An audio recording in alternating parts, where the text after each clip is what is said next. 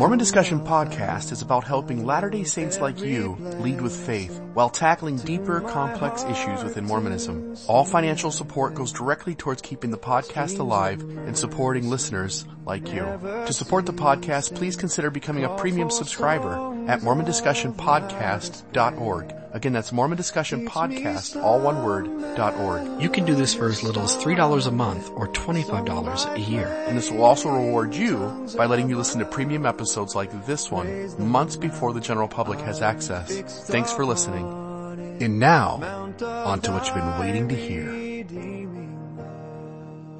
Welcome to A Thoughtful Faith. Today my guest is Bill Reel, the podcast host from Mormon Discussions. And today on Mormon Discussion Podcast, we've got Gina Colvin. It's lovely to be here with you, Bill. Awesome. I'm glad for this chance for you and I to talk. I got to meet you in person for the first time at Sunstone last year, and we had the chance to go out to dinner, you and your husband Nathan and some friends of ours and the Benches from Benchmark Books, and just a wonderful dinner. I've really gotten, in my chance to sit down and get to know you, Gina, your sense of humor, it comes through in the podcast, but to be with you in person, you've just got a beautiful sense of humor and just a really bright spirit, and grateful for the chance just to kind of sit down and talk with you. Oh, same goes, Bill. And I've watched you over the years with Mormon Discussions, and it's been such an interesting ride for both of us, and you bring up so many interesting points about this faith journey that you and I share. And you made the point recently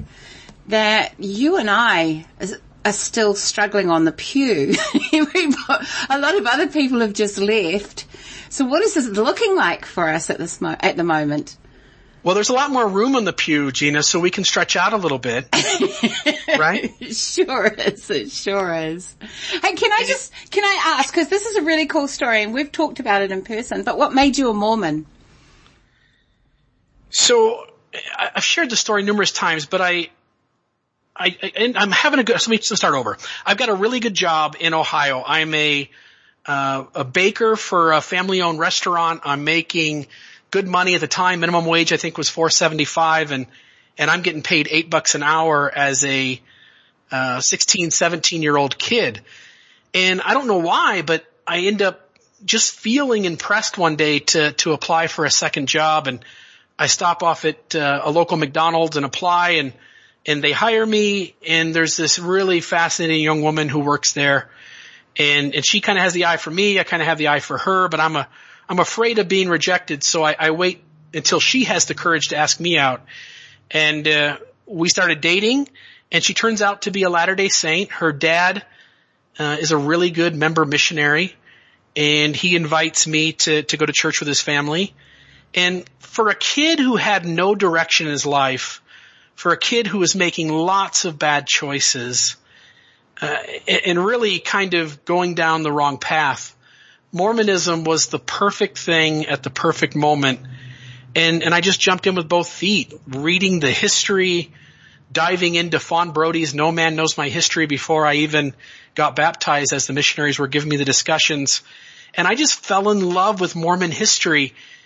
And it certainly was a more simple version, maybe a little more Bruce R. McConkie, Joseph Fielding Smith, dogmatic, theological arrogance, have all the answers. But fell in love with it nonetheless. And man, early on, Gina, it was beautiful. Like, Mormonism just worked so well. And so as we talk about some of the tension that's going on in our faith right now, and I think many of us, myself included, really having to come to grips with the messiness of our history, the paradoxical nature of it. I look back with fondness on that first decade, as much as I feel the tension right now in this moment. Anyway, that's kind of my come to Jesus or come to Mormonism moment. I prayed about the Book of Mormon, got an answer, and at that time, that answer felt really, really strong, really rich, and I felt deeply impressed that this was the tribe I was to join. So and this is a really familiar story with a lot of people who come to Mormonism. particularly from those who are just slightly on the other side of the tracks. In Christianity, in Christian studies or evangelicalism, they call it redemption and lift. So, churches find people and they give them a strict set of rules, and it sort of fell as stage 1, 2. Gives people boundaries, and those boundaries hold people really, really safe. Can I ask though, you said it was my come to Jesus moment, my come to Mormonism moment. You use those two things interchangeably. Was there ever a sense of something beyond Mormonism that was spiritually animating you? Or was God and Mormonism and Jesus all mixed up in one?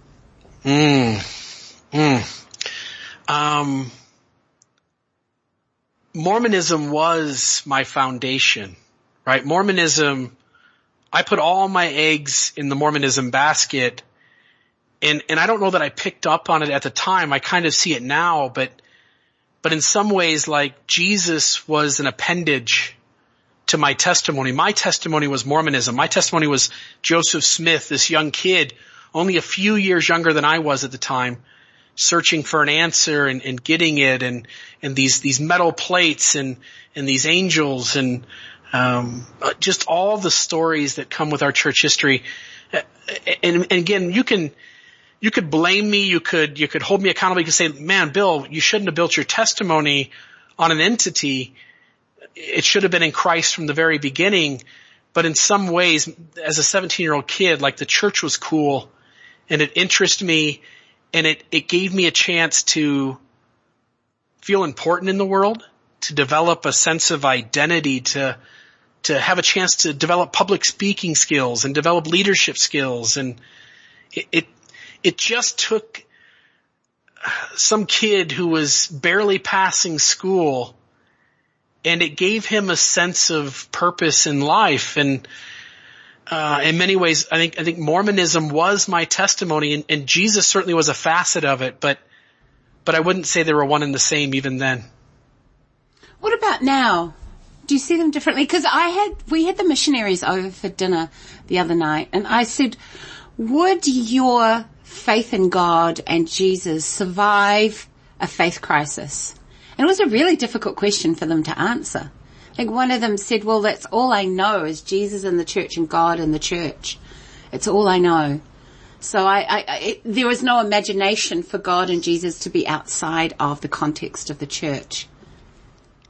Right. And in some ways, Mormonism intertwines Christ with it as an institution in a way that it's really hard to untangle that knot without also letting go of Jesus.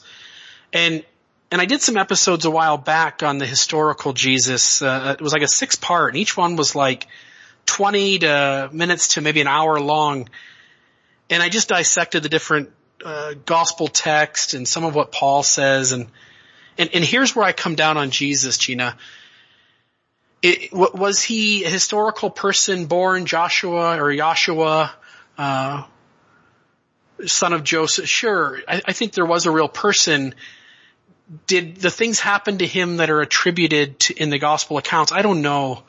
But what I do know is that the character that comes through the New Testament, he's worthy of my emulation. Like, he's beautiful. Like, he gives the right answers to the tough questions, and he gives these answers that are dynamic and profound. And one of the things that always struck me in my mind is that a fictional character should never be smarter than his human author, than his non-fictional author. Like a real person should not be able to create a person who's more dynamic. And I totally get maybe there's multiple authors and all that goes with the scholarship of the New Testament. But Jesus comes across as profound. He comes across as wise. He comes across as respectful of the female gender in ways that his society likely didn't. He comes across as merciful in ways that his society likely wouldn't. And so I kind of look at Jesus and say, like, there's something there that's bigger than any real person who could have written him. And I don't know whether whether Jesus died on a cross, whether he rose on the third day. Like, I hope in that, but I don't know if it happened. But I do know, like, in some real sense, like, I've been changed by the grace and mercy of Christ. And that's good enough for me. Like, Jesus isn't causing me any trauma. Jesus isn't causing me any harm. Jesus gives me an example that is beyond myself, and it's something worth praising and emulating. And so I'm willing to find out on the other side what that all comes out to be, if anything.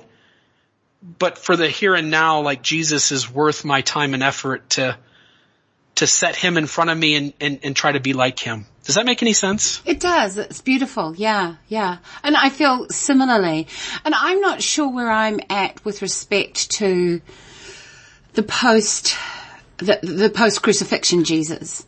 I can't throw my hat entirely in with the resurrected Jesus. How about Nephite Jesus? No. Who destroys the entire land before he shows up. No. But I think that's, I'm not, it's just really hard because, I too am in love with the historical Jesus. Like, he created a movement. He created a movement that changed the whole Roman Empire.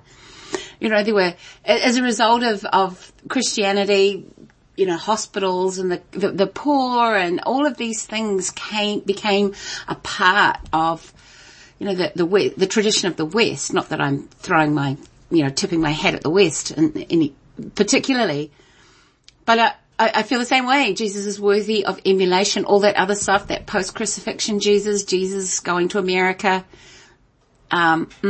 big gulp there.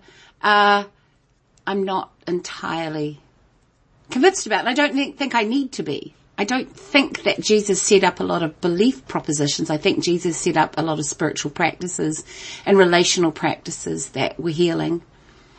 Yeah, and I feel like Jesus challenges us in all the right ways. Like, there's certainly this figure in the New Testament who's pushing back against cultural norms, against the religious leaders of his day, against those of us who in moments of weakness think we're better than somebody or that we've got this all figured out. And I just think he comes across as just saying those things that kind of slow us down and get us to just ponder and think for a moment and like allow some kind of new insight to come in. He just seems really dynamic in a time where stories seem so two-dimensional. And I'm speaking even of restoration scripture. The Book of Mormon comes across as a very two-dimensional story. Many of the Old Testament stories come across as very two-dimensional stories. And for me, Jesus is so much three-dimensional or more. I wanted to get a thought from you. I don't know your story well either, and I'd love to kind of hear a little bit about one of the things that really strikes me, maybe this is the direction we'll go off on. One of the things that really strikes me, Gina, is that you have, and it comes across so well in the podcast, you have this like really strong morality within yourself. Like one of the things we always talk about, I know you've had Thomas McConkie on, I've had conversations with Thomas as well, and we both have talked about and read Fowler. We've both delved into faith development and stage theory and all those things that come with it. And one of the things that comes along with that development is the letting go kind of these outer authorities and beginning to rest that authority in yourself. And you seem to have that really strong. And I'm just curious, like, what was that transition like of moving? And I assume there was a point in your life where you didn't have that to today, like having this really strong inner authority. Like, what did that look like, that journey to get there? That's such a good question. It's something that I've actually been doing a lot of thinking about because I'm writing about it at the moment. And I don't know. I mean, do I have inner authority? I suppose I've not had the luxury of being able to trust authority. So maybe I'm anti-authoritarian. I'm a Maori girl growing up in a country, and particularly in a geographical region that was intensely colonial and racist. And I didn't have a father. I was the bastard. My mother was a teen mother. And everything about who I was in the world attracted the judgment of the institutions. So at school, I wasn't treated with the same dignity as other people were. And in society, you know, even though my father is Māori, I was always treated Māori, so I had to rest into that. And, you know, I walk around with my ethnicity and my race. So I suppose I've had to think a lot about what that means. But at the same time, and here's the thing that Mormonism did for me, it gave me that dignity. When everybody else said, hey, you are just a brown bastard girl, in this white world filled with hubris, you're something. Like, you have immense potential. And nobody else was telling me that. Just church. And I suppose, and that's what grabbed my heart. And then on top of that were these, from a really, really young age, Bill, I always had a sense of God. Really, really had a sense of God. And that God was something else. And that was something that was sort of separate from any particular church. So Mormonism was a really good instrument of socialization and helping me see that I was a person of worth and that I had talents, that I had something to offer the world.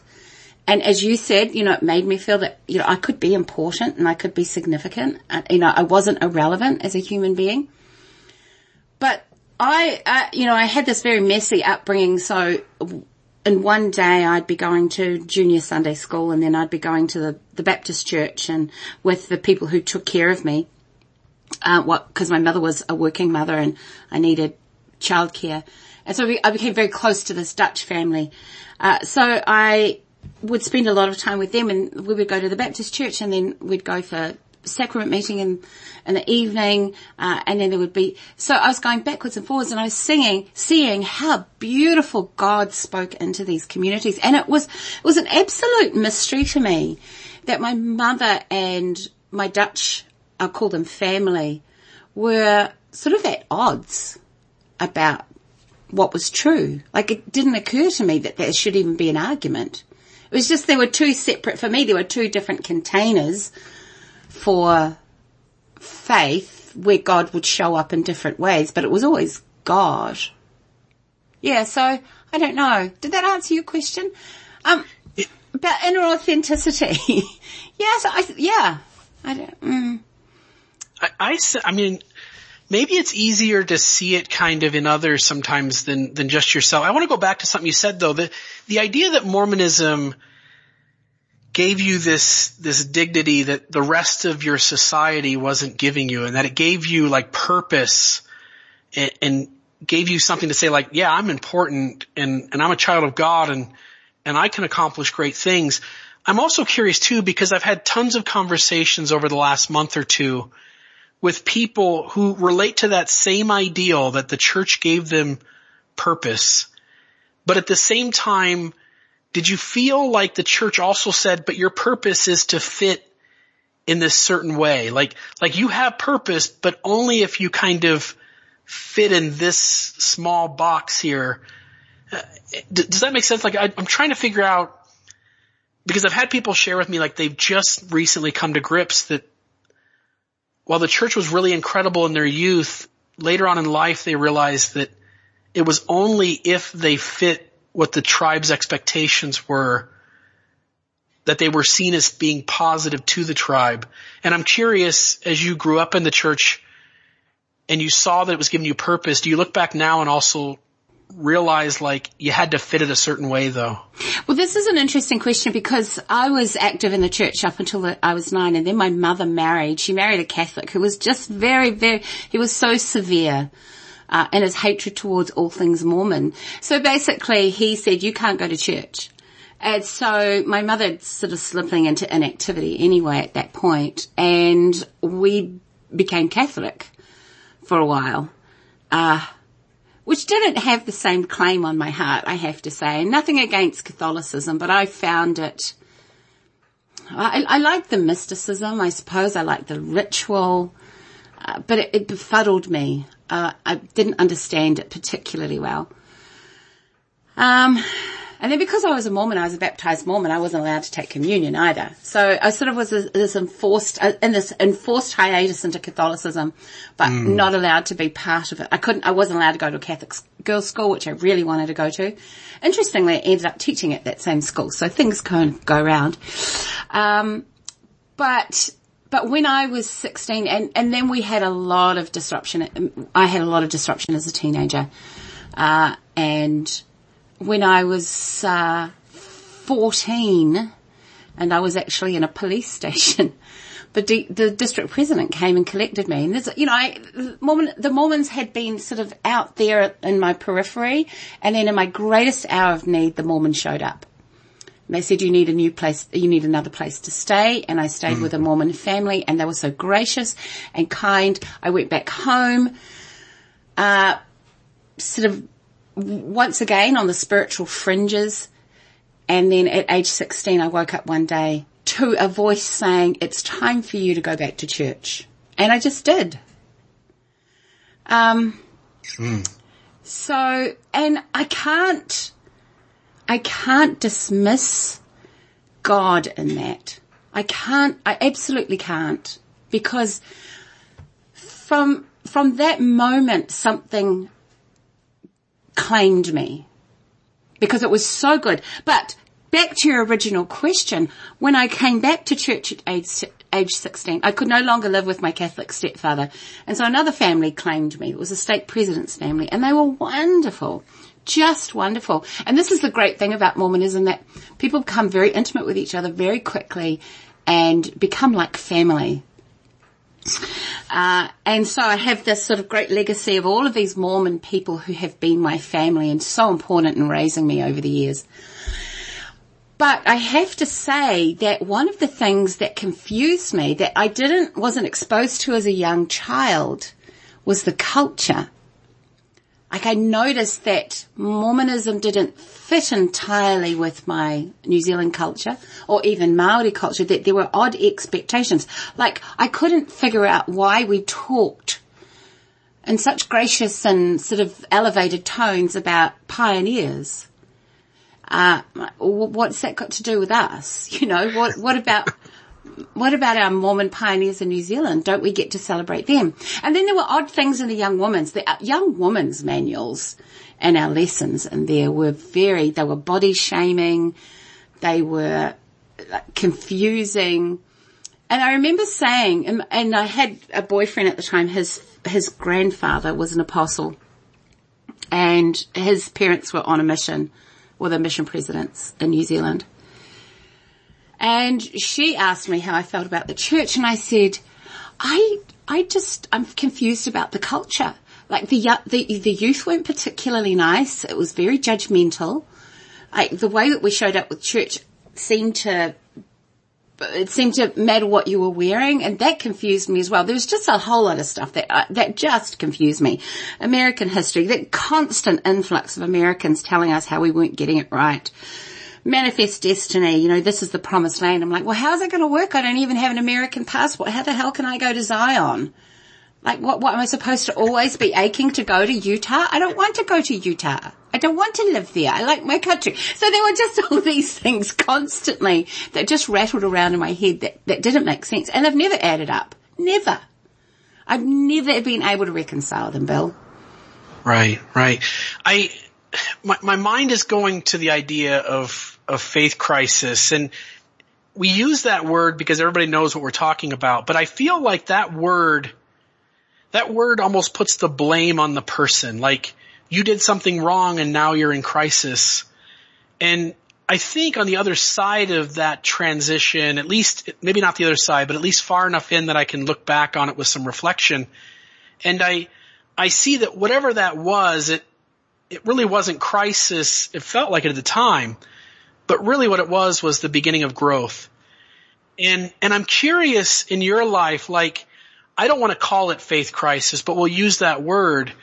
what was it, Gina, that all of a sudden took like your worldview and your perception of Mormonism and then just one day just turned it on its head?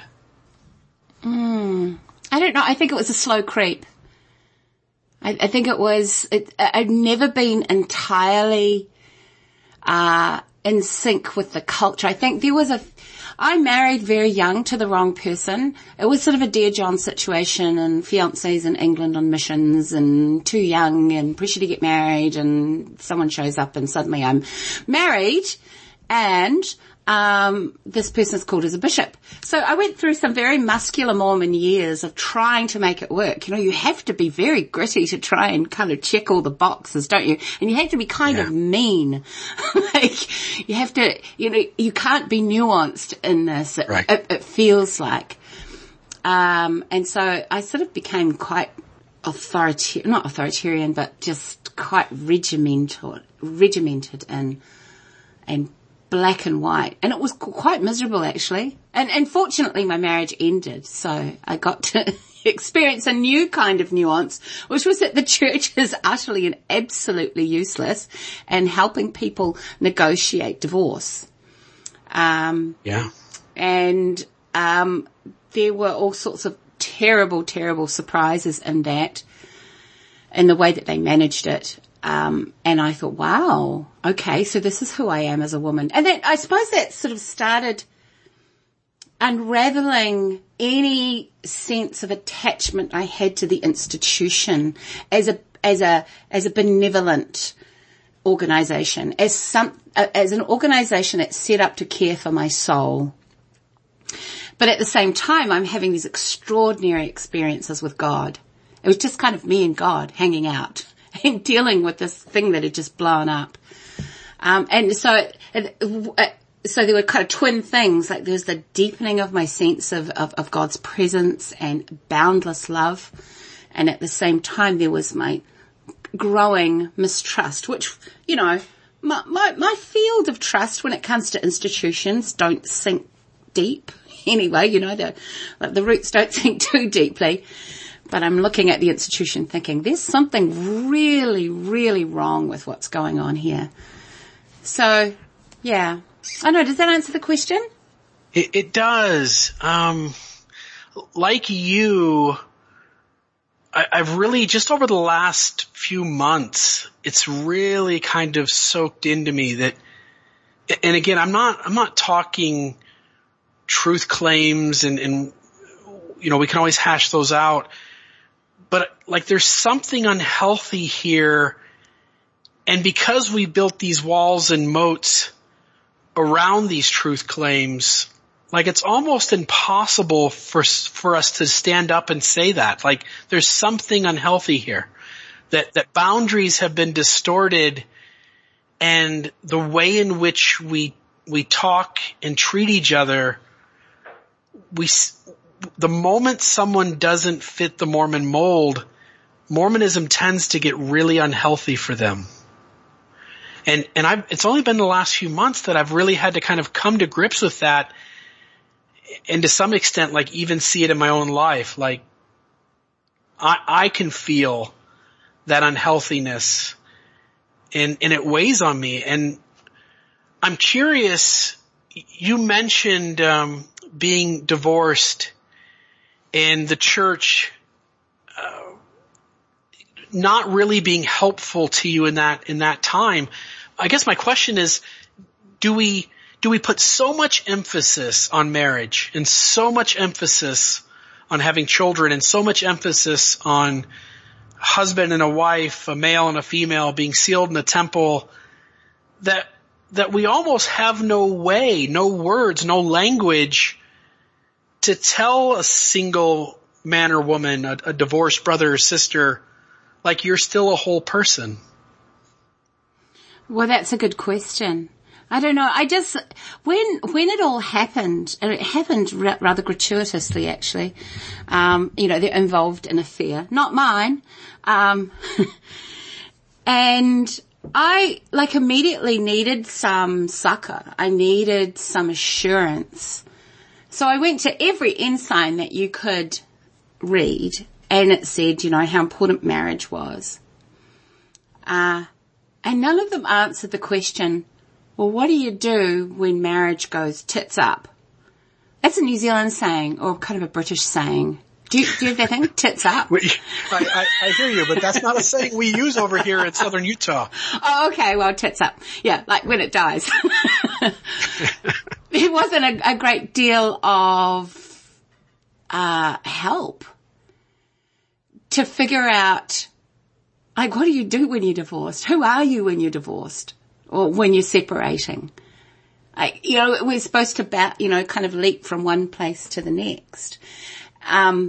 So from singleness to marriage, and then if there's divorce, well, there's a big, huge black hole over that. We don't even talk about divorce.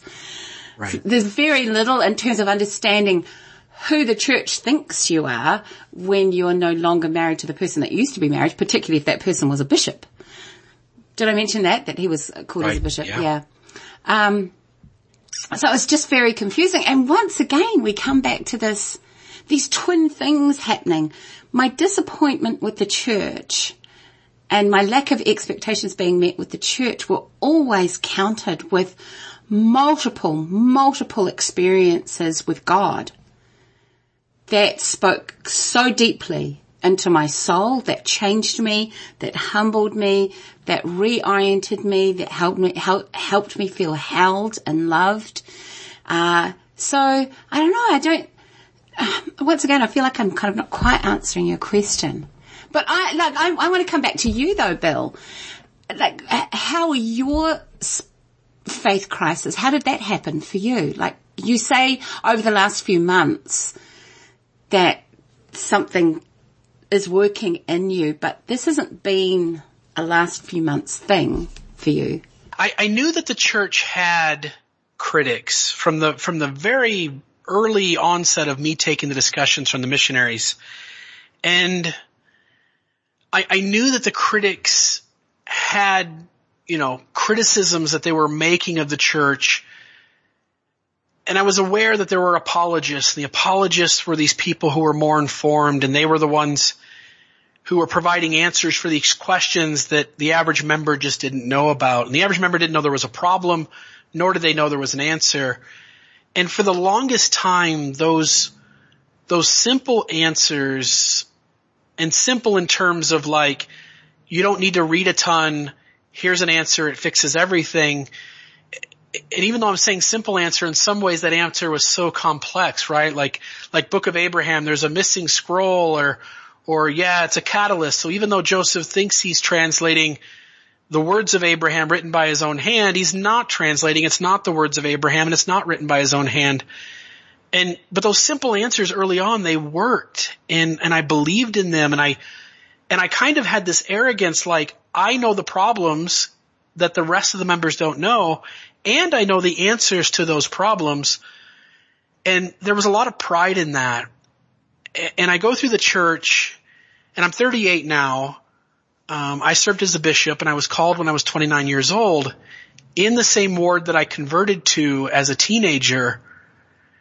And here's these people who just took care of me, and now it was my turn to take care of them. And that calling, like, it humbled me, and it compelled me to grow, and it compelled me to let go of some of these black and white paradigms that I had held. And so about 2.5 years into being a bishop, it wasn't learning any problem. Like, I knew the problems, but what I did for the first time in my life was, instead of seeing like it's black or white, it's us versus them, it's my way or the highway, I began to say, like, there are problems and there's some depth to these questions. And I began to like probe those questions and deconstruct various facets of our history, or deconstruct various facets of our theology. And I began to ask, like, why do we believe what we believe? And as I took everything apart, again, about 2.5 years into serving as a bishop, like, I just woke up one morning, and so I'm 30, 31 years old, 32 years old at the time. And I just think to myself, like, let go of the arrogance that you knew the problems and you know some simple answers. like, let's ask ourselves, like, why don't we know the story? Why don't we know the narrative of the church? And so it wasn't any particular issue, although certainly the book of Abraham bothered me. Certainly, coming to grips with other facets of our history with polyandry and young brides and all those other things bothered me. But it was almost a culmination of saying, like, why am I the only person in my ward who knows these issues? Why am I the only person in the ward who knows some of this stuff doesn't add up? And it was beginning to kind of realize that it's an institutional mechanism that kind of shields us all and protects us all from taking the deep dive. And the moment somebody does take the deep dive and they begin to share some of those things they're seeing or thinking or reading in a class, then those mechanisms show up again to kind of distance that person from the rest of the class and not allow them a safe space to share that diversity or those differences of opinion. You know, Ali Isom in the interview with Doug Fabrizio said that Relief Society is the perfect place to hash out these questions. And I would simply say, like, there's no block within that 3-hour block that's a safe space to not fit in the box. And I had to come face to face with that.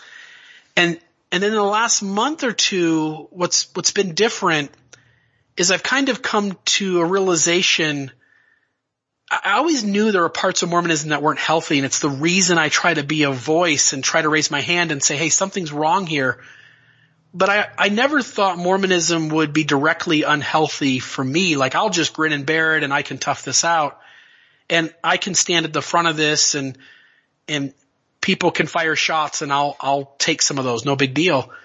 But in the last few months, what I'm realizing is that my mind deciding what it's going to do and not going to do doesn't control the effect these things are having on my body. Like, my body feels anxiety that it's never felt before. My body feels tension it's never felt before. And so in some ways, my intellect had a crisis of faith 8 years ago, but my emotions, parts of me that I didn't even know were there, are beginning to have kind of a crisis right now. This is interesting, isn't it? Because we just hold so much in our bodies. We do. And it's interesting. You and I have a similar thing because, like, I hadn't realized how damaging my faith crisis or my kind of church crisis, I would call. I don't think my faith has changed at all. I just think my church, my relationship with the church has changed spectacularly. But I hadn't realized just how stressful it has been. Like, on me and on our family and my relationship with Nathan, like, it has had, it has exacted a huge toll, emotionally and even physically. Would you say that I've often said, like, I feel PTSD from Mormonism. Mm-hmm. And I think some people in the very conservative side of Mormonism would shrug their shoulders at that and say, that's just a silly thing to say. But for me, the reality is, like, the language my body is telling me is that something has happened and my body doesn't want to handle this anymore. Right. I do think it's PTSD. And look, I'm in a very, very liberal area of the church, or liberal, but a very loving. My experience in my home city, which is Christchurch, has been fabulous. We had a year in another city in New Zealand, and I'm still suffering from what happened there. I think the big kind of bump for me that made me question whether or not I should actually be a Mormon happened there. Now, I cannot imagine what it's like living with that daily. So I can pretty much put up my hand and say anything. Somebody got shouty at me a few weeks ago, but, I think we're all over that, and she still loves me and I love her. But to live with that on a weekly basis, to show up with the possibility that people suspect you, people are like don't honor you. People can't that you can't bring your questions to the very place that aroused these questions in the first place. That there is a threat and fear hanging over you. I cannot imagine doing that year after year, week after week. And it makes me freaking furious that people should go in there with tender hearts, and questions.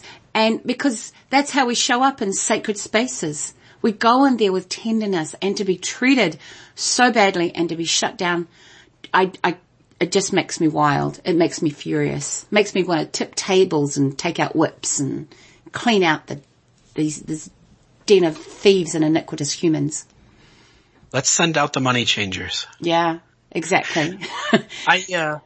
I lived in Ohio up until 2 years ago, and again, convert to this ward. I serve as a bishop in this ward. In some ways, I had built up a lot of collateral and credibility. And so I could go into a class and I could really almost say whatever I wanted. And nobody was going to come after me or to really like challenge me from a place of like, this is our church. This is the ground we hold. So I have to push back against you solely for that reason. And almost because it was just a small ward. You had 115, 120 people show up every Sunday. And like if you were just breathing and you would say yes to a calling, like it didn't matter what you believed, like just show up and we could use you and you'll be our family. And you're right about Mormonism building that family, a feeling of family really quick. And then I come out here to Utah. And the other thing too about Ohio is it covered like 11 cities and 3 counties was my ward. And all of us just met in the one building. And so all through the week, like the chances of me running into one of my ward members was slim to none. And when you did, like it was a happy thing. Like, look, there's sister so-and-so or brother so-and-so. And again, because like they are our family, let's go talk to them. Let's go say hi. Let's let them know we see them. And then I move out here to southern Utah and half the population is Mormon, if not more.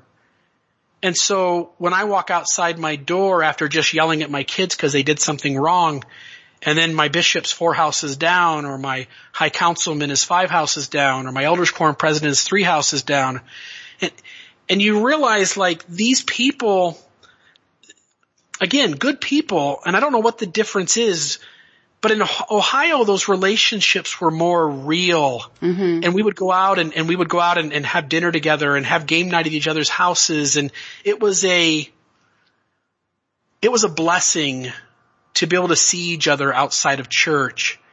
And in Utah, it's almost like, oh, I have to see you on Sunday. And I have to almost force to run into you sometime during the week. Can I have some space, please?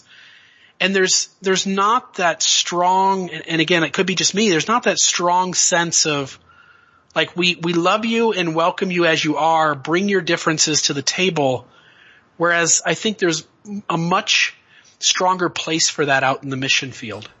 Right. I agree. And we have a similar experience. Just show up. You know, I still have a church calling, and I try sometimes not to go to church, or I cheat on Mormonism with the Baptist church.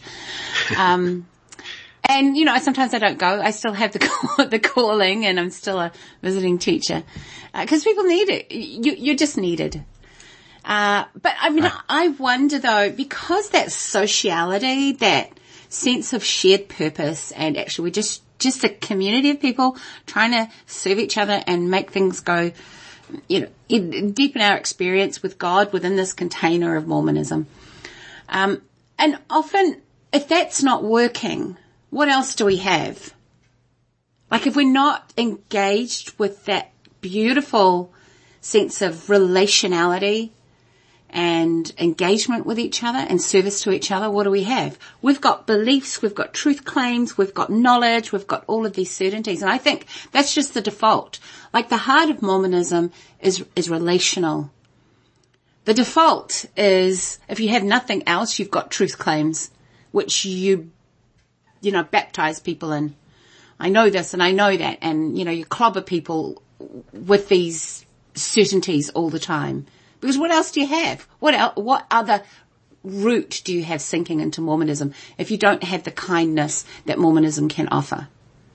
right? Wasn't it a beautiful teaching of Joseph Smith to say something along the lines of, on the other side is the same sociality that we have here. Like there's still going to be a social structure, and if you just push people away who are different than you, well, sooner or later, here or there, you're going to have to figure out how to get along with others who hold differences. And I just think it's a beautiful idea. Like how important are beliefs in terms of like gaining salvation? And I think Elder McConkie, for instance, put a high emphasis on that. But for me, the reality is like what's more important is how we treat each other. Do we actually take the time to listen to each other and try to understand each other? My greatest friends 5 years ago, 7 years ago, 8 years ago were people who thought just like me, and we all put boundaries around our beliefs and said like, oh, like we're in the in club, look at us, and look at those people over there, they don't fit in, and shame on them in some way. And today, what I really value, my best friendships are people who we both are strong enough where we're at that we can like disagree with each other, but it doesn't cause us any distancing. Like you can have your perspective and I can have my perspective, and we can set both of those on a plate on the table, and there's no reason for either one of us to get upset at each other. Yeah, that's nice. But do you think, and this is me asking you, the American, that a lot of this distancing from each other, this division that you're experiencing happens because there's a lack of civil dialogue between the left and the right? Like it just seems to be collapsing. This sort of sense of shared purpose as a nation, a shared vision as a nation, like something has happened as this huge rupture, and it's being mirrored in the church. As you ask that, my thoughts go back to some of this development theory, which is, Fowler talked about the idea that the majority of people don't exit kind of that black and white paradigm. And it's even worse in Western culture. They've done studies on trying to figure out like where people are in this faith development or stage development or cognitive development. And what they found is that in these Western countries, that development happens later and it happens to fewer people. And so part of me says like, should we expect any less than for people to draw swords and pick sides in a world, in a part of the world that still operates in a very tribalistic mentality, and there's us versus them, and if you're them, we're coming after you. And I think it's just a really hard thing, because I used to be a huge Glenn Beck fan. I used to be a huge Rush Limbaugh fan. I turn him on the radio every day and listen for hours. And then I would go over to my grandfather's house on Friday. It was the whole family. My dad is one of 8 kids. And so my grandma, my grandpa, and then all of their kids and all of us grandkids, we'd all pull up lawn chairs and drink soda if you were Mormon, which I was the only one, or you drink beer if you're everybody else. And then they would hash out sports and hash out politics. And in every conversation, there were the people on this side and people on that side, and there was nobody in the group like going into the middle and saying like, hey, there's good points of view on both sides. Because nobody wants to hear that when you're in that perspective. Nobody wants to hear this guy who's trying to find a middle way. And it's no different right now. Like whether it's politics, whether it's Mormonism, whether it's religion in general, like everybody wants to be on the winning team and thinks they are on the winning team, and everybody else is something else and they're less than. And I don't know how we get to a place where enough of us in that middle are holding that space that real dialogue begins to kind of uncover itself. I don't know what it takes to make that happen. And maybe it never happens. Maybe this is what Jesus meant when he said straight is the gate and narrow is the way and few there be that find it. Like when you wake up, you're going to find yourself on a path with a lot less travelers, and that's going to make it a lot more difficult to have influence with the whole, if that makes any sense. Yeah, it does. But I wonder if that path in the middle is just practice. So I don't think that Explain that. Well, I don't think that what the world needs is right beliefs or wrong beliefs. it needs an ethic of, well, I don't even want to say ethic. It needs to have a practice. Like, we're a church, all right? So a church, an organization, should be a container for our spiritual practice. So we have people saying, okay, it should be this way on one side, and the church should be this way, and this church believes this, or we believe this, and, other people are saying we believe that. And like, honestly, sometimes I'm getting whiplash going backwards and forwards, and right in the middle, like it seems to be without the need for more words. Do you know what I'm saying? Like, well, what am I doing? Like, if this is about becoming, if this is about spiritual development, if that's what you want to call it, how am I holding myself in this war over the trenches, like in no man's land? You and I have sort of had conversations with each other about loneliness, the loneliness of that space. Well, who am I? And as shots are being volleyed backwards and forwards, maybe there's a stillness that we can come to. Maybe there is something beyond the need to hold an idea and really to sit into the possibility that God's not taking sides either, because it's irrelevant. Whether Joseph Smith translated a book from gold plates, or whether Joseph Smith made this whole story up out of some Spalding manuscript, what does it matter? Like, really, in terms of our spiritual growth, what does it matter? I'm trying to figure out. I mean, the lies matter. If a lie is being told, that matters, because that causes a trauma. It causes distrust. Right.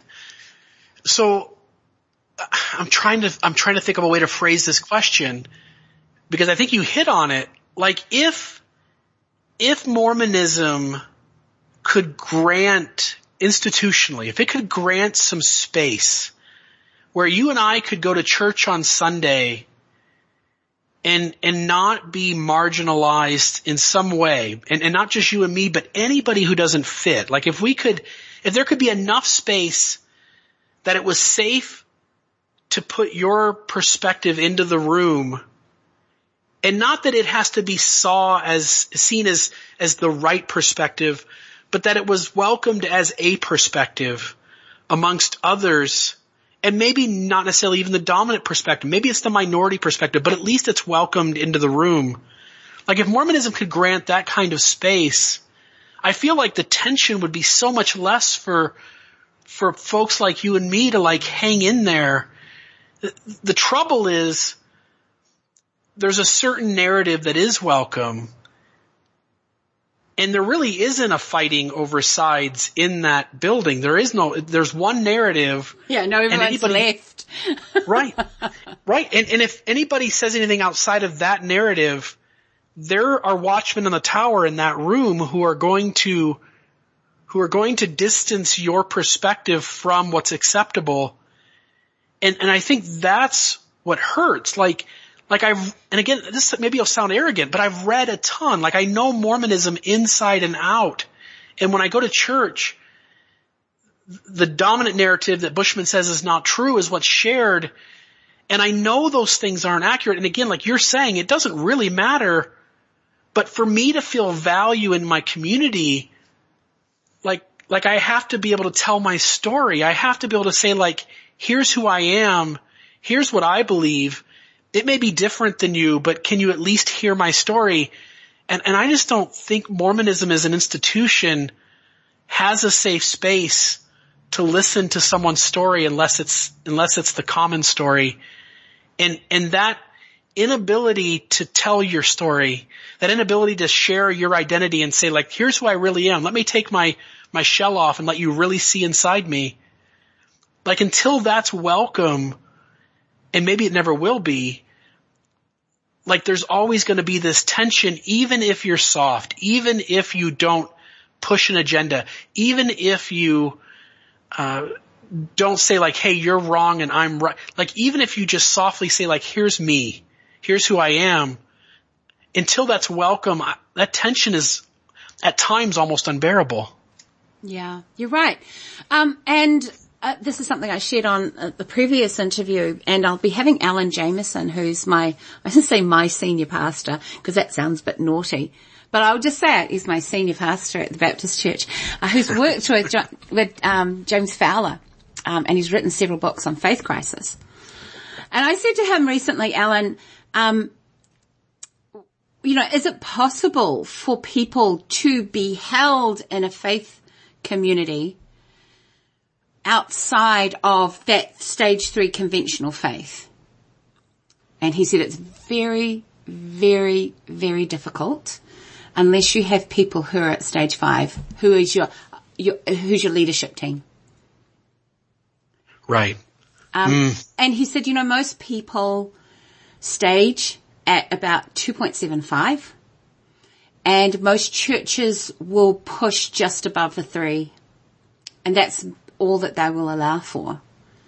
So, I mean, in terms of the LDS experience, it feels a little bit hopeless. I mean, I agree. Like, we should be able to go. And I think maybe there were times in people's lives, maybe before correlation, I'm not sure. I mean, we can kind of track back and say, okay, what made the difference?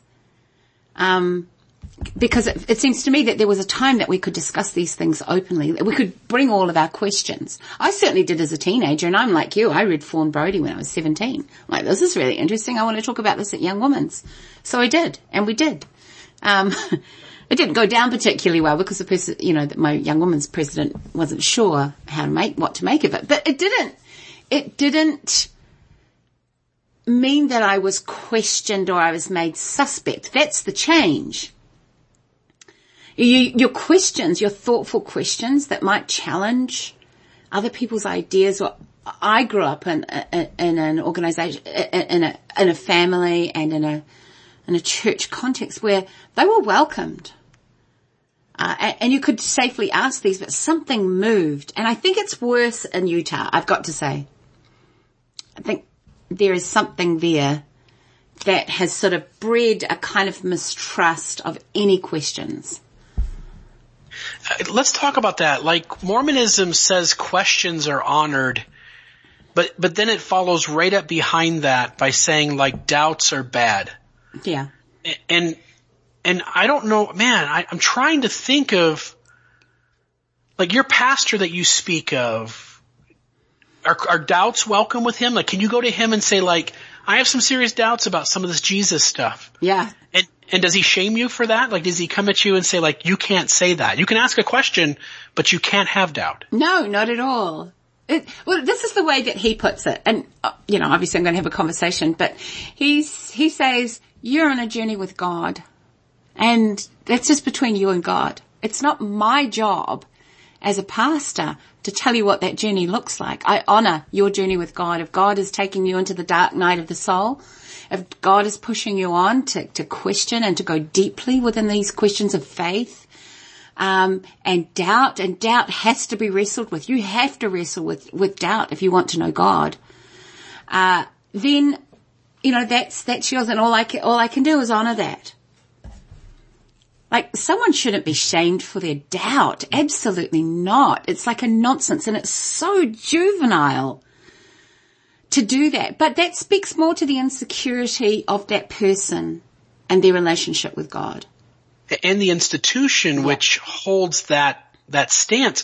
Like, in my mind, I'm thinking about doubt, right? So we send 2 missionaries into the Catholic family's home, and that Catholic family could be active in Catholicism. And we send the missionaries into their home, and whether we word it this way, whether we use language that describes it this way, those missionaries and our church are hoping that those folks will have doubts in their Catholicism to see room for Mormonism to offer something bigger or better. Right? And the other thing too, like, doubt is only seen as a bad thing. Like, the only people who think doubts are bad are the religious leaders of the faith that you're in doubting. Like, think about it, right? The Methodists don't have any problem with you having Mormon doubts. And the Mormons don't have any problem with the Catholics having Catholic doubts. The only time doubts are bad is when we say, like, oh, I'm Mormon and I have doubts, and your Mormon leader says, oh, yeah, doubts are bad because doubts are going to lead you out of this.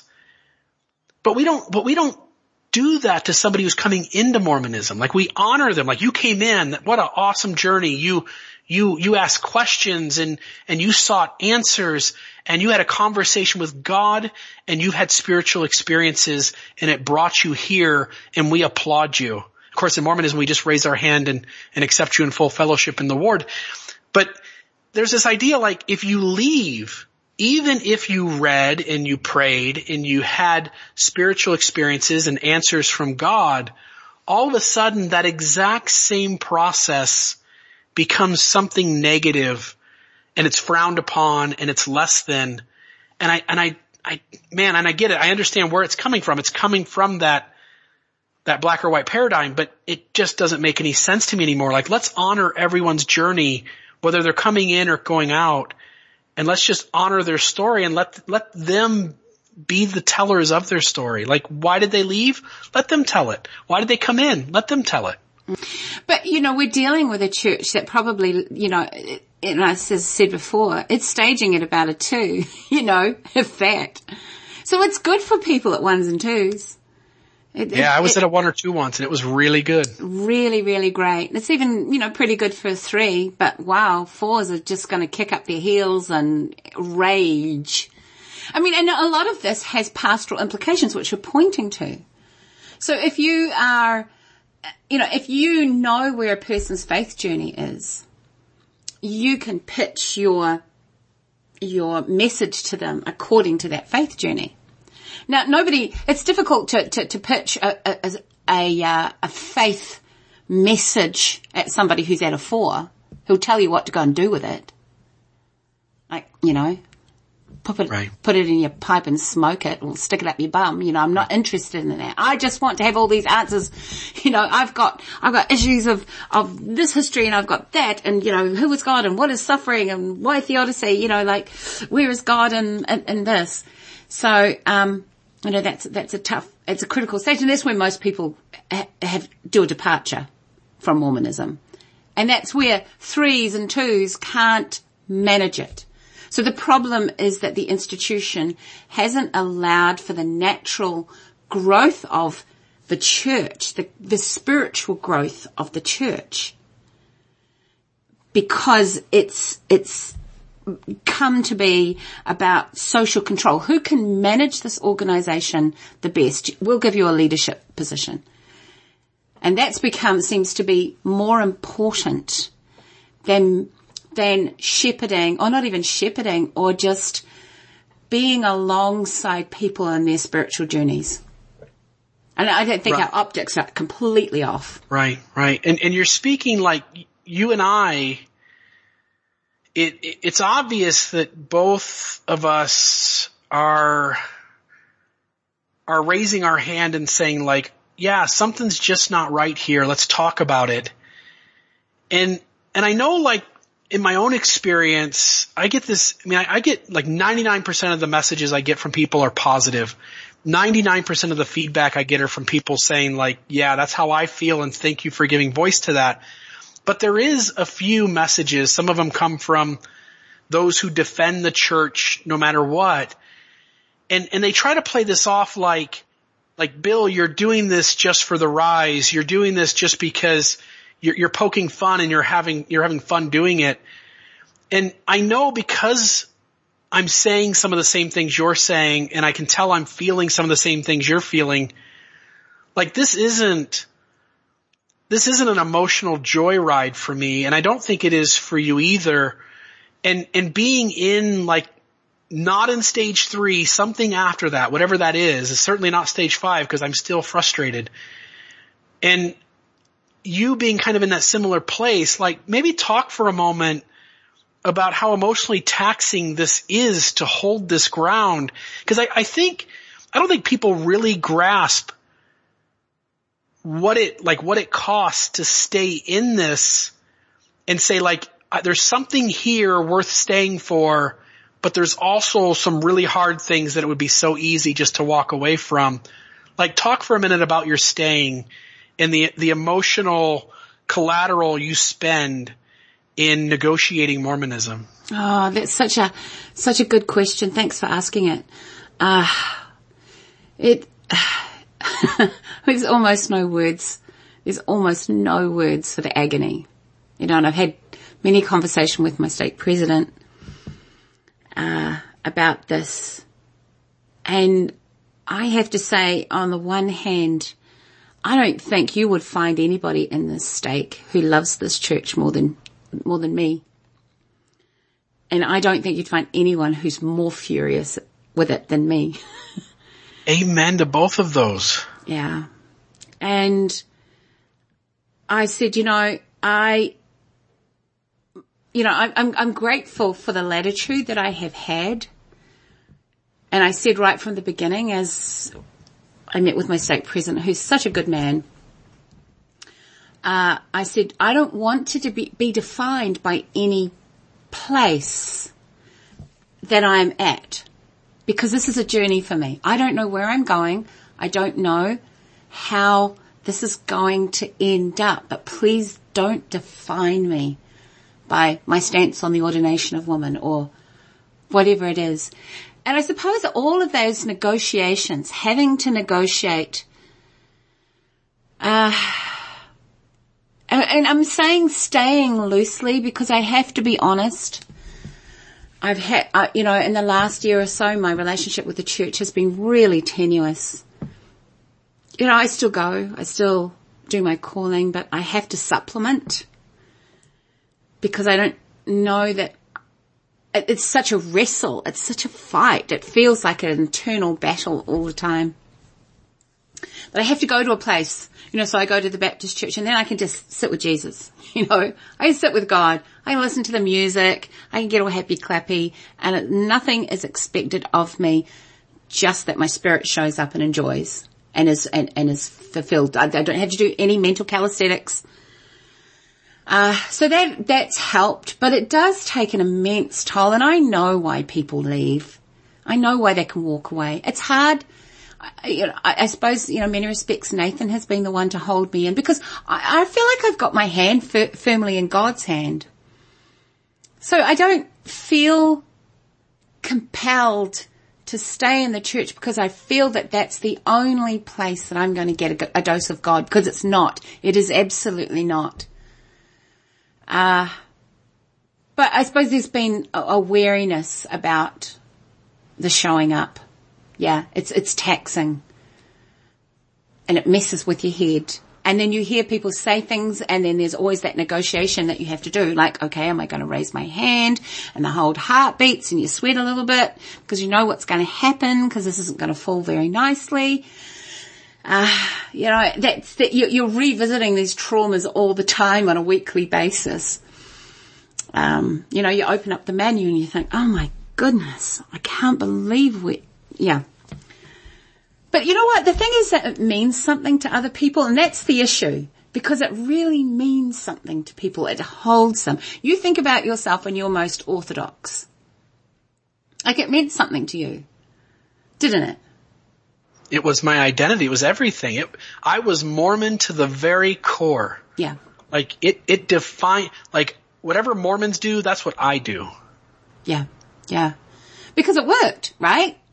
Yeah. Yeah. It worked beautifully. Yeah. And so if you get like people like me and you now in church just poking holes in everything, like that's like poking a hole in your identity. So the question, the hard work I think that you're pointing to is showing up, trying to honor people's need for that story, and trying to carve out a very lonely space for yourself on the pew, trying to maintain relationships all at the same time. I mean, it's a natural reflex to just chuck it all in and say, no, and then the church it keeps doing stuff that makes me think, why am I keep showing up for this? You're not doing yourself any favors. Like, just when I thought, you couldn't get worse, you'd just do something really, really dumb. Yeah. I don't know. It's just sort of, it's a battle, isn't it? I mean, you experience it as a battle, right? Yeah.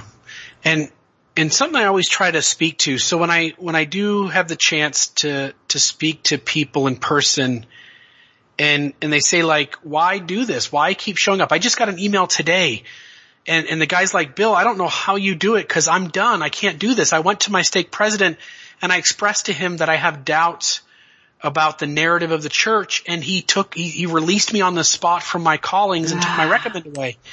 And I'm like, oh my goodness, like we have to stop punishing people for having questions and for thinking. Like that just doesn't feel right. And when I go to speak to groups, or if I have a phone call with somebody who's hurting, they're like, why stay? And I'm running out of reasons to give them, like, I want to be here, and Mormonism is important to me. And I feel like this is the place that God has called me to be and to make a difference. But I'm running out of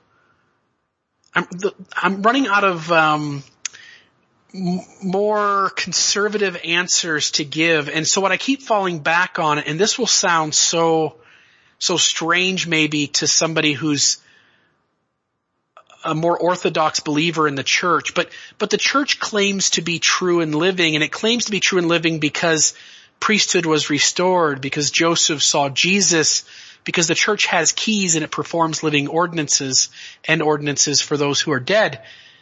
And I no longer can really hold ground that that's what makes the church true and living. Instead, what I've come to grips with, Gina, and maybe you see this too, but in some ways it was the church's unhealthiness that woke us up. It was the church's unhealthiness that caused you and me to go, oh, something's wrong here, and I'm going to begin to see the world differently, and I'm going to begin to hold my own ground. I'm going to begin deconstructing things and reconstructing, and if pieces don't fit, I'm going to discard them. And it's for me, it's Mormonism's unhealthiness that makes it true and living. And I want to stop here and say, like, I get if the unhealthiness is so bad that it's hurting you and it's not healthy to be here, then leave, and I honor you for doing that. But for those who can stay, like the reason you moved out of 2.75 was because the church didn't meet your expectations. The reason you moved into a place where you became not homophobic, but an LGBT ally was because the church didn't meet your expectations. Like, and again, there may come a point where it no longer is serving a net positive in that place. But at least up until a month ago, I could have easily said that much of my growth, much of my perspective, much of the space that I hold is because of Mormonism's paradoxes, because of its contradictions, and because of the hurt that it causes. That's what woke me up. And so it's in Mormonism's dark places, it's in its shadows, that Mormonism really is true and living, that it's true in that it points us to Christ, and that it's living in that it points us to grow and to wake up and to become something more. I think I'd agree with you, Bill. I think that it's become a lot more interesting, certainly, because of its unhealthiness. And I suppose part of me wants to say, I kind of hang around because as long as there are people who are bumping into Mormonism in the way that I kind of crashed headlong into its worst parts, I want to be there to say, you know what, it's not just you. It's okay. It's okay. You're noticing something. You don't have to rattle around in your head to ask yourself if you're crazy. There is something wrong with the church. And that's a hard thing for people to come to, because they're always blaming themselves. They're not used to that reflex of blaming, of assigning blame to the institution. But the institution absolutely needs to be blamed. And so if people have got the energy to show up to change the institution, that's a good reason to stay on the pew, I think. Yeah. And the institution is happy to let you take the blame, right? It's happy to let you assign yourself that you're having a faith crisis because this world that fits so good no longer does, and somehow that's your fault. Like you didn't read enough, you didn't pray enough, you didn't do those things. it allows you to take the blame and sometimes assigns you the blame.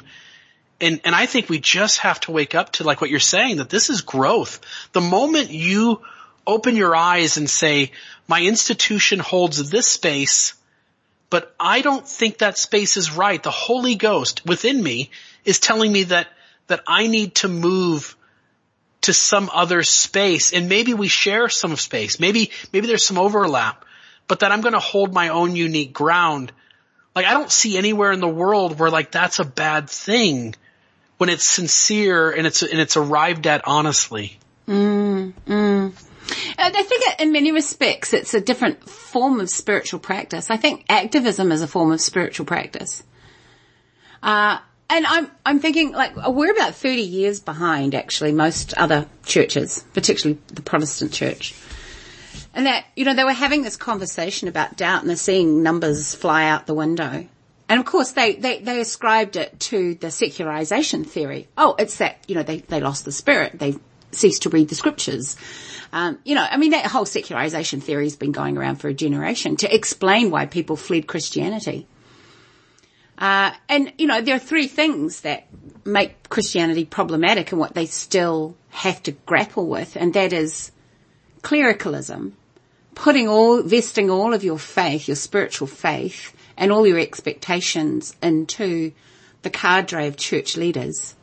You know, whether they're Mormon bishops at the pulpit or in general conference, or whether, you know, the priests, you know, in an Anglican church.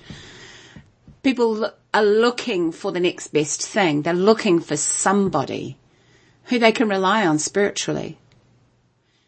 And also, the idolization of the church. The church was always the center. The church was the place where there was, that was stable, that, you know, you had to serve so that, because the church was going to deliver you into salvation. Well, people find that intolerable now because they're saying, okay, well, in all of our idolization of the church and serving and worshipping the church as an organization, we're actually missing out spiritually because it doesn't give back the way that God gives back. It just reinforces our attachment to this thing that we've idolized. And the other issue that I think we're facing, that Christianity has faced like a generation ago, is this idea of Christendom's capture by the state. Like the church has long been a sellout to governments because they have this way of pacifying populations, turning them into good citizens, moral citizens who are going to do what they were supposed to show up to do. So you've got all of this. I'm not quite sure why I got into this, but you've got. Oh, okay. The point was that the LDS churches are like a good generation grappling with those and facing up to those issues of Christianity's, you know, enmeshment in this culture of idolizing the church and clericalism, worshipping pastors, and in Christendom.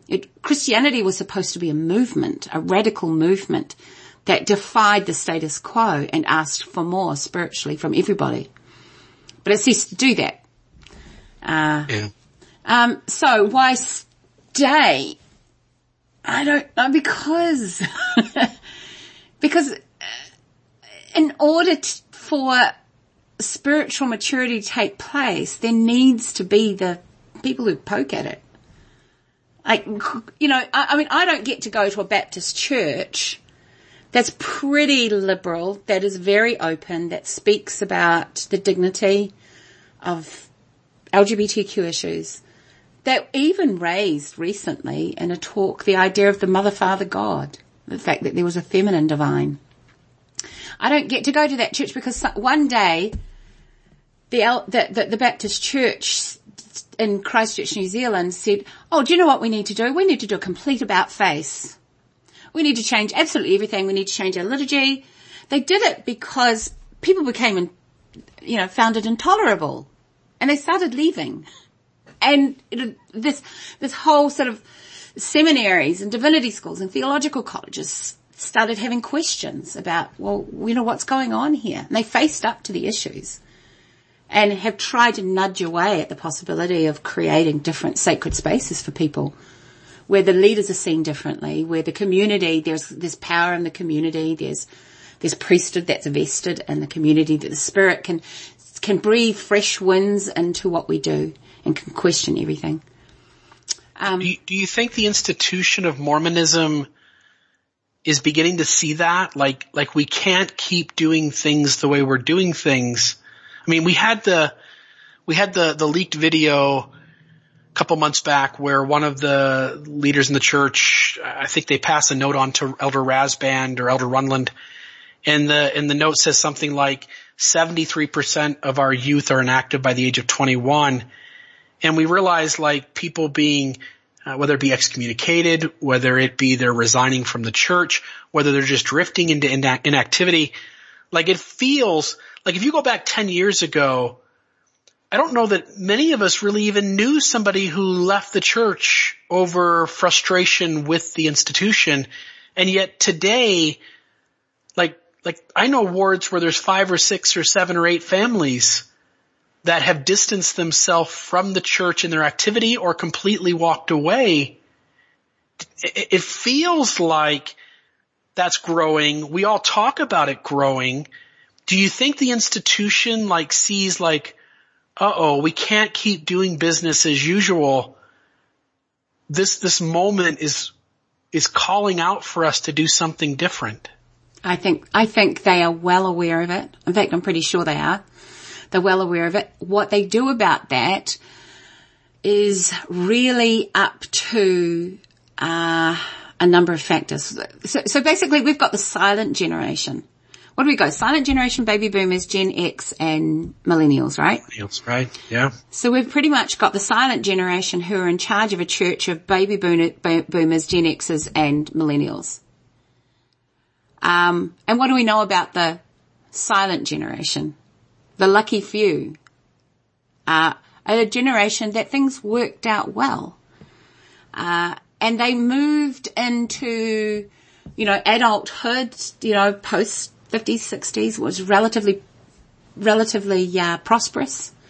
So things worked out for them. Everything lined up. I did this, the church told me to do this, I did it, and now look at me now. Right. So you have these people presiding with no mechanism for their accountability. No mechanism whatsoever. Who have been invested in this enormous power, ecclesiastical and spiritual power, but nobody gets to question them. The closest that they will get for people to question them will be their wives or their kids.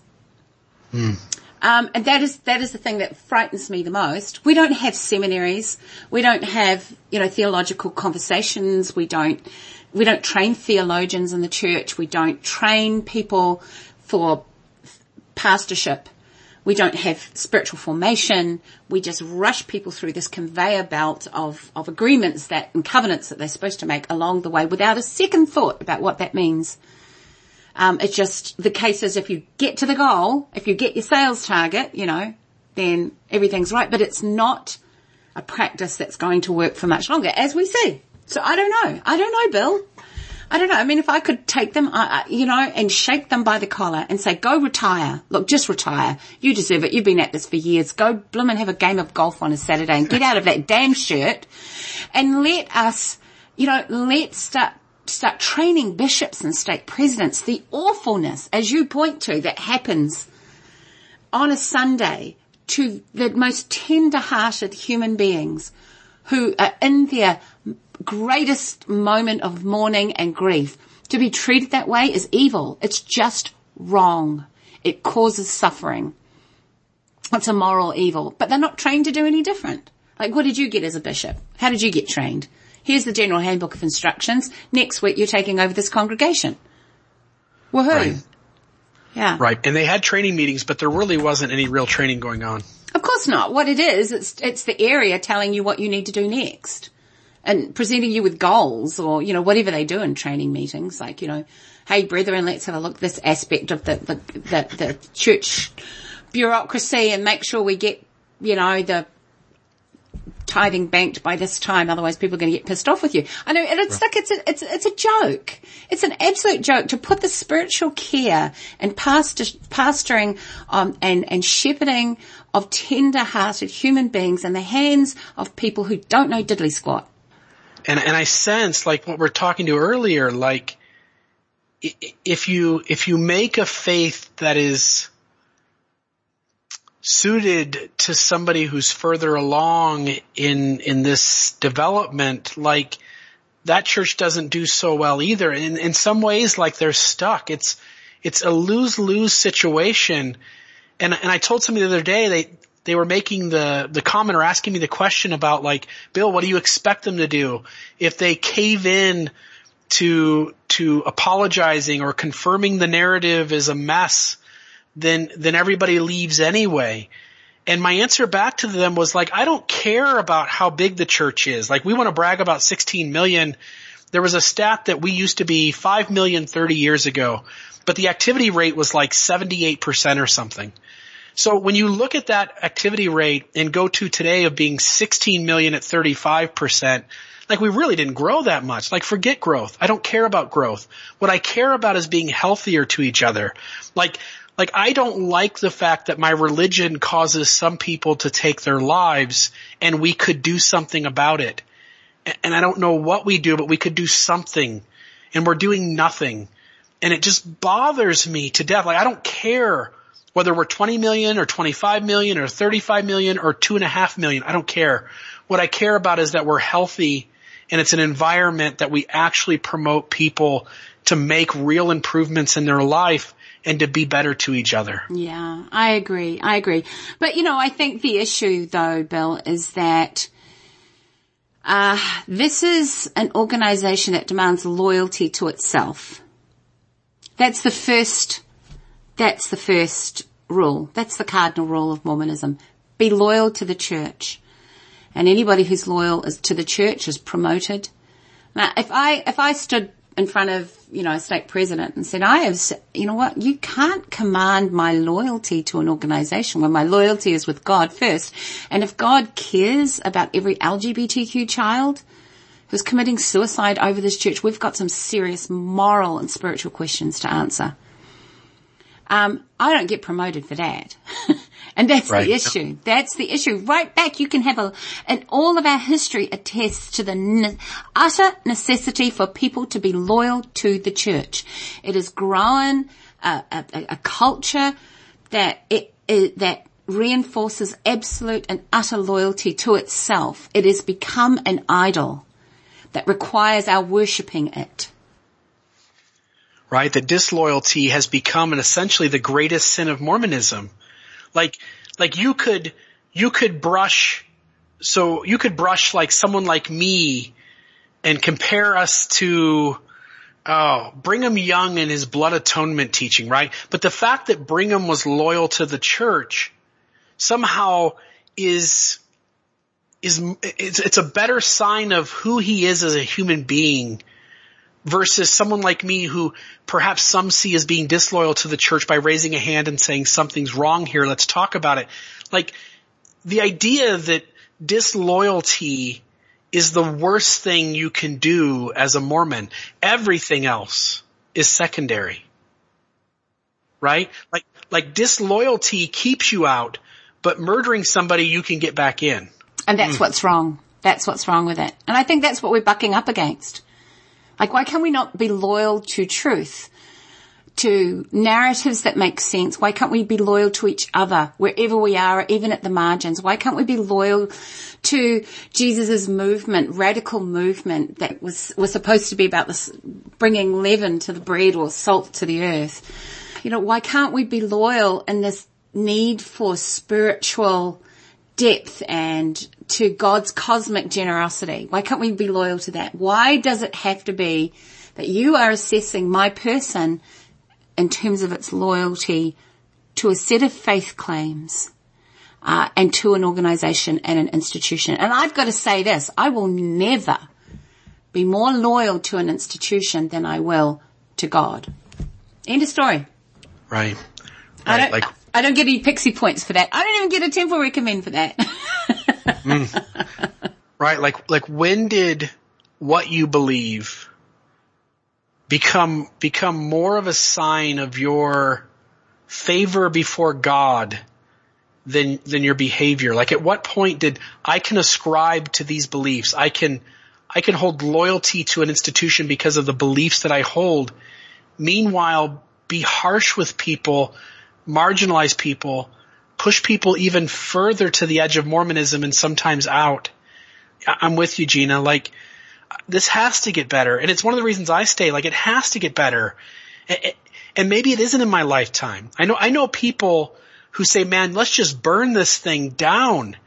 And I say, like, Mormonism's not going away. It's going to be here 200 years from now, 400 years from now. And even though Mormons think Jesus is coming back really soon, it might still be here 1,000 years from now.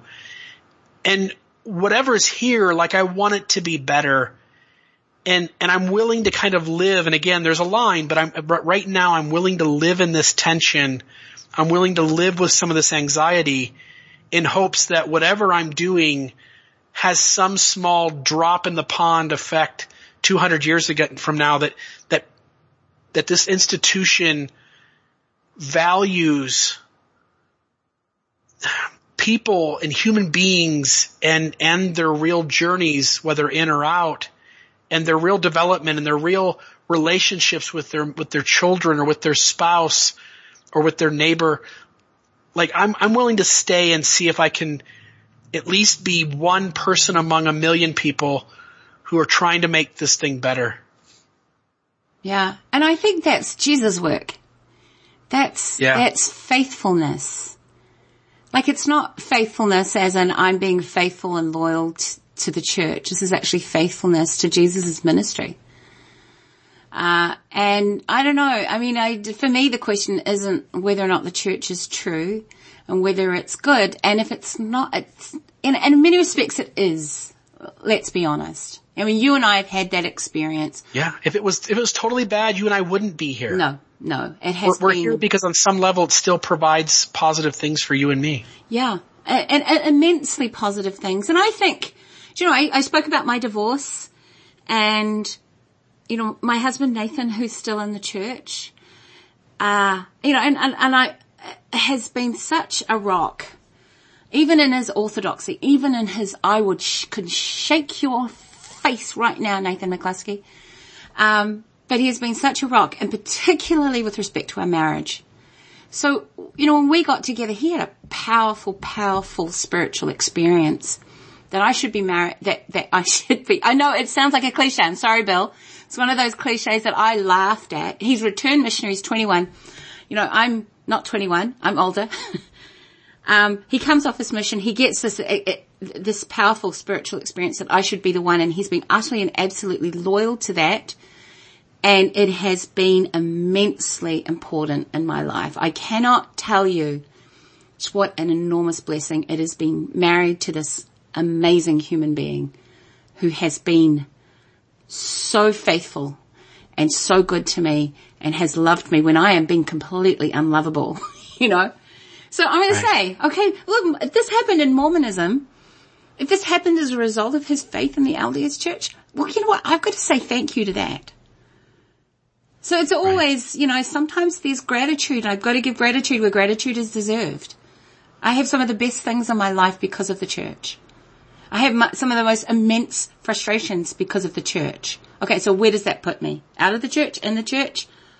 What does it matter as long as I show up and try and make this world better? And if it happens to be that Mormonism is the context in which I try and make this world better, well then so be it.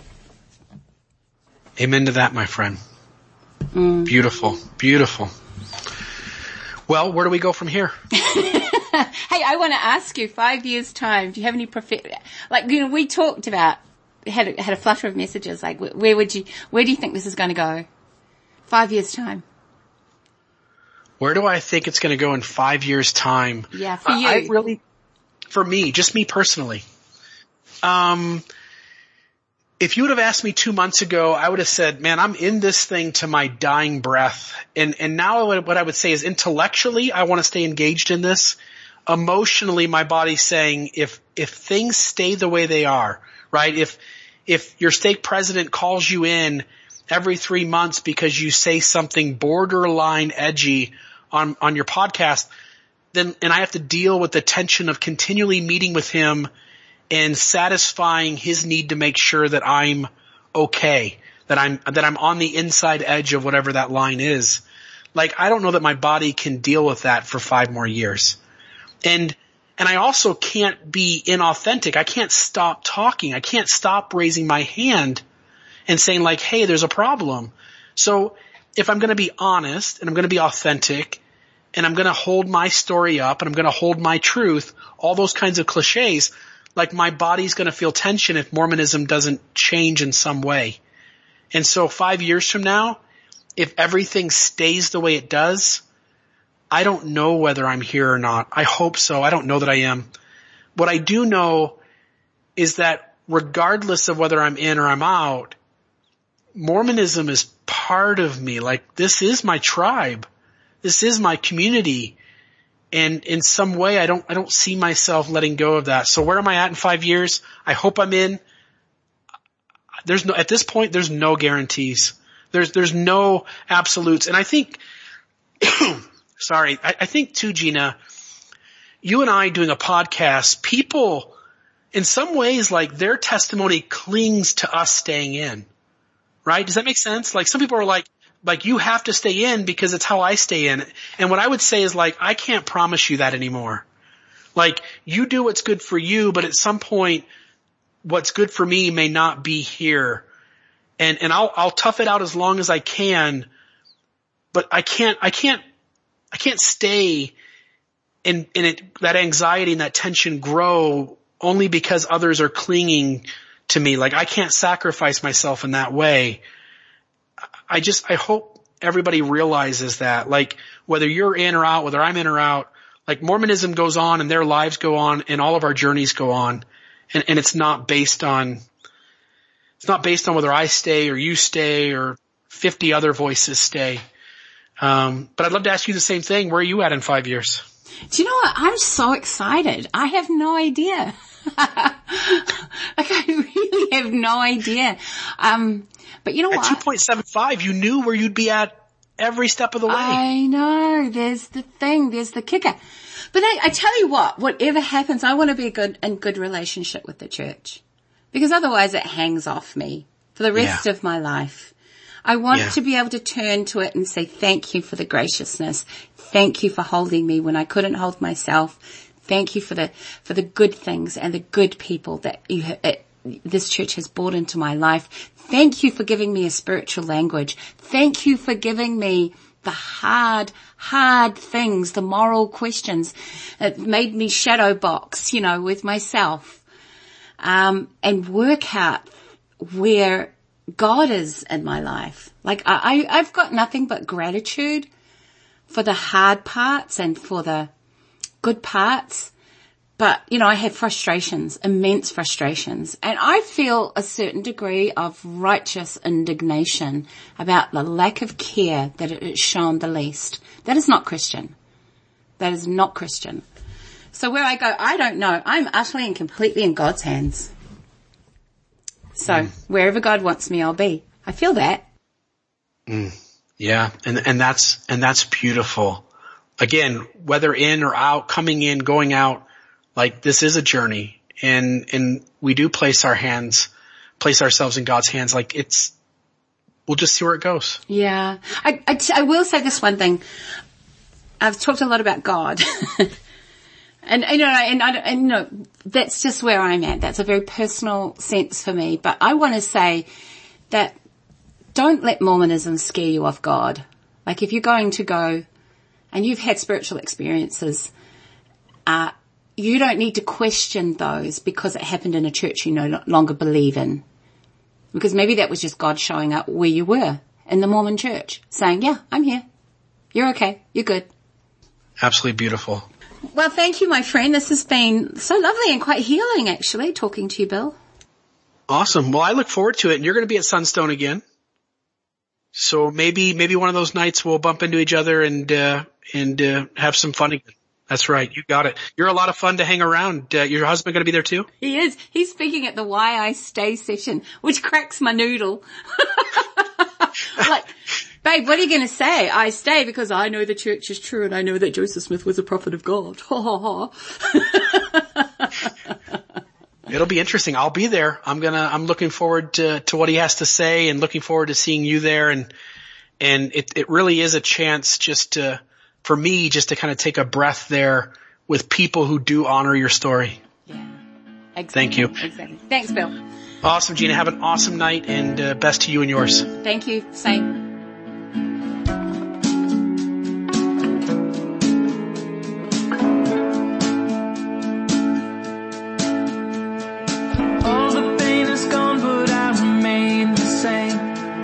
Taking out my issues never healed the flame, and all my love is gone. All the pain is gone, but I remain the same. Taking out my issues never healed the flame, and all my love is gone.